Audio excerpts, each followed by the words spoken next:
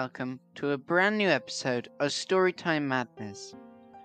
Today we're going to read the next 3 pages of A Christmas Carol by Charles Dickens. We are now on to Stave 4 and are nearing the end. We'll read 3 pages this week and we will read another 3 pages which will conclude Stave 4 next week. As you may have seen on our Instagram, we are changing our working hours. We no longer are going to be releasing 3 episodes a week. There was a general sense that really that many episodes wasn't needed. So it's going to now be 1 episode a week on a Wednesday. So make sure you stay tuned on a Wednesday to listen to those episodes. So our aim over the next couple of weeks is to finish the Christmas Carol book, because even though it's not Christmas anymore, it is freezing, so the theme is still very relative. But we are going to read the next 3 pages of A Christmas Carol by Charles Dickens, and we hope you enjoy.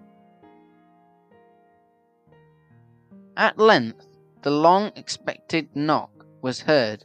She hurried to the door and met her husband, a man whose face was careworn and depressed, though he was young. There was a remarkable expression in it now, a kind of serious delight of which he felt ashamed, and which he struggled to repress. He sat down to dinner that he had been hoarding for him by the fire.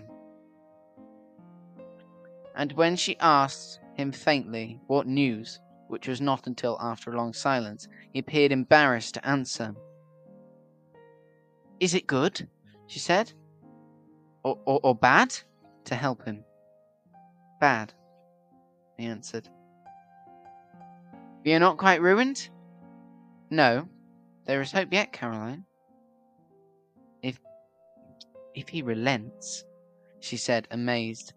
"There is. Nothing has past hope if such a miracle has happened." "He's past relenting," said the husband. "He's dead." She was a mild and patient creature, if her face spoke truth, but she was thankful in her soul to hear it, and she said so, with clasped hands. She prayed forgiveness the next moment, and was sorry, but the first was the emotion of her heart. What the half-drunken woman whom I told you of last night said to me when I tried to see him and obtain a week's delay, and what I thought was a mere excuse to avoid me, turns out to have been quite true. He was not only very ill, but dying then. To whom will our debts be transferred? I don't know, but before that time we shall be ready with the money. And even though we were not, it would be a bad fortune indeed to find so merciless a creditor in his successor. We may sleep tonight with light hearts, Caroline. Yes, soften it as they would, their hearts were lighter. The children's faces, hushed and clustered round to hear what they so little understood, were brighter, and it was a happier house for this man's death. The only emotion that the ghost could show him, caused by the event, was one of pleasure. "Let me see some tenderness connected with the death," said Scrooge, "or that dark change of spirit which we just left now will be forever present to me." The ghost conducted himself through several streets familiar to his feet, and as they went along, Scrooge looked here and there to find himself, but nowhere was he to be seen. They entered poor Bob Cratchit's house, the dwelling he had visited before, and found the mother and children seated round the fire. Quiet, very quiet. The noisy little Cratchits were as still as statues in one corner, and sat looking up at Peter, who had a book before him. The mothers and daughters were engaged in sewing, but surely they were very quiet. And he took a child and set him in the midst of them. Where had Scrooge heard those words? He had not dreamed them. The boy must have read them out. Or he and the spirit crossed the threshold. Why did he not go on? The mother laid her work upon the table and put her hand up to her face. The colour hurts my eyes, she said. The colour, poor Tiny Tim. They're better now again, said Cratchit's wife. It makes them weak by candlelight, and it wouldn't show weak eyes to your father when he comes home for the world. It must be near his time. Past it, rather, Peter answered, shutting up his book. But I think he has walked a little slower than he used to these last evenings, mother. They were very quiet again. At last, she said, in a steady, cheerful voice that only faltered once. I have known him walk with. I've known him walk with Tiny Tim upon his shoulder, very fast indeed. And so have I, cried Peter, often. And so have I, exclaimed another. So had all.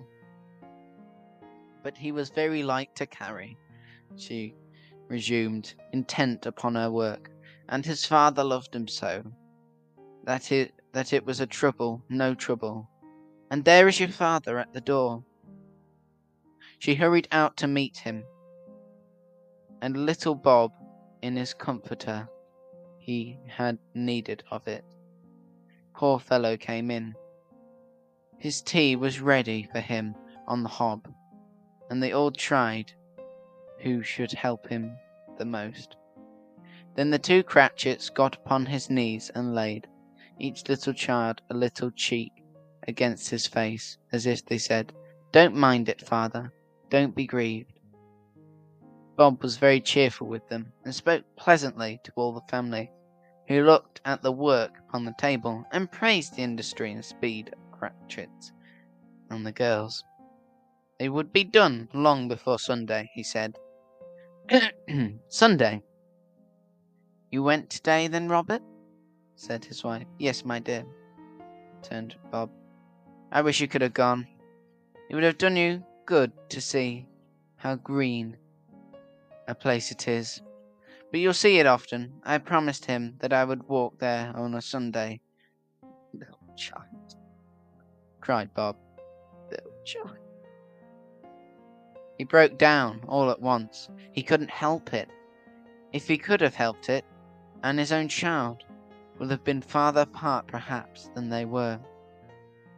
He left the room and went upstairs into the room above, which was lighted cheerfully and hung with Christmas. There was a chair set close beside the child, and there were signs of some one having been there lately. Poor Bob sat down in it, and when he had thought a little and composed himself, he kissed the little face. He was reconciled to what had happened, and went down again quite happy. They drew about the fire and talked, the girls and mother working still. Bob told them of the extraordinary kindness of Mr. Scrooge's nephew, whom he had scarcely seen but once, and who, meeting him in the street that day, and seeing that he looked just a little down, you know, said Bob, inquired what had happened to distress him. On which, he said, for he is the pleasantest gentleman you ever heard, I told him. I am heartily sorry for it, Mr. Cratchit, he said, and heartily sorry for your good wife. By the by, how he ever knew that, I don't know. Knew what, my dear? Why, that you were a good wife, replied Bob. Everybody knows that, said Peter. Very well observed, my boy, cried Bob. I hope they do. Heartfully sorry, he said, for your good wife. If I can be of any service to you in any way, he said, giving me his card. That's where I live. Pray come to me. Now it wasn't, cried Bob, for the sake of anything he might be able to do for us, so much as for his kind way. that this was quite delightful. It really seemed as if he had known our Tiny Tim and felt with us. I'm sure he's a good soul, said Mrs. Cratchit. You would be surer of it, my dear, returned Bob, if you saw and spoke to him. I shouldn't be at all surprised, mark what I say, if he got Peter a better situation. Only hear that, Peter, Mrs. Cratchit. And then, cried one of the girls, Peter will be keeping company with someone and setting up for himself. Get along with you, retorted Peter, grinning. It's just as likely as not, said Bob. One of these days, though there's plenty of time for that, my dear. But however and whenever we part from one another, I'm sure we'll find none of us forget poor Tiny Tim. Shall we, or this first parting that there was among us? Never, father, cried they all. And I know, said Bob, I know, my dears, that when we recollect how patient and mild he was, although he was little child, we shall not quarrel easily among ourselves and forget poor Tiny Tim. No, no, never, father, they all cried again. I'm very happy, said little Bob. I'm very happy. Mrs. Cratchit kissed him. His daughters kissed him. The two young Cratchits kissed him. And Peter and himself shook hands. Spirit of Tiny Tim, thy childish essence was from God. Spectre, said Scrooge. Something informs me that our parting moment is at hand. I know it, but I know not how. Tell me what man that was whom we saw lying dead. The ghost of Christmas yet to come conveyed him, as before, though at a different time, he thought. Indeed, there seemed no order in these latter visions, save that they were in the future into the resorts of businessmen, but showed him not himself. Indeed, the spirit did not stay for anything, but went straight on, as to the end just now desired, until besought by Scrooge to tarry for a moment. Thank you for listening to this episode of Storytime Madness. We hope you really enjoyed it. We decided to do a shorter episode today to allow our listeners to have a bit more suspense between the two halves of the chapter. We'll be back next Wednesday at Storytime Madness to read you the next few pages of Stave 4 of A Christmas Carol by Charles Dickens. That's all from us now. Bye bye.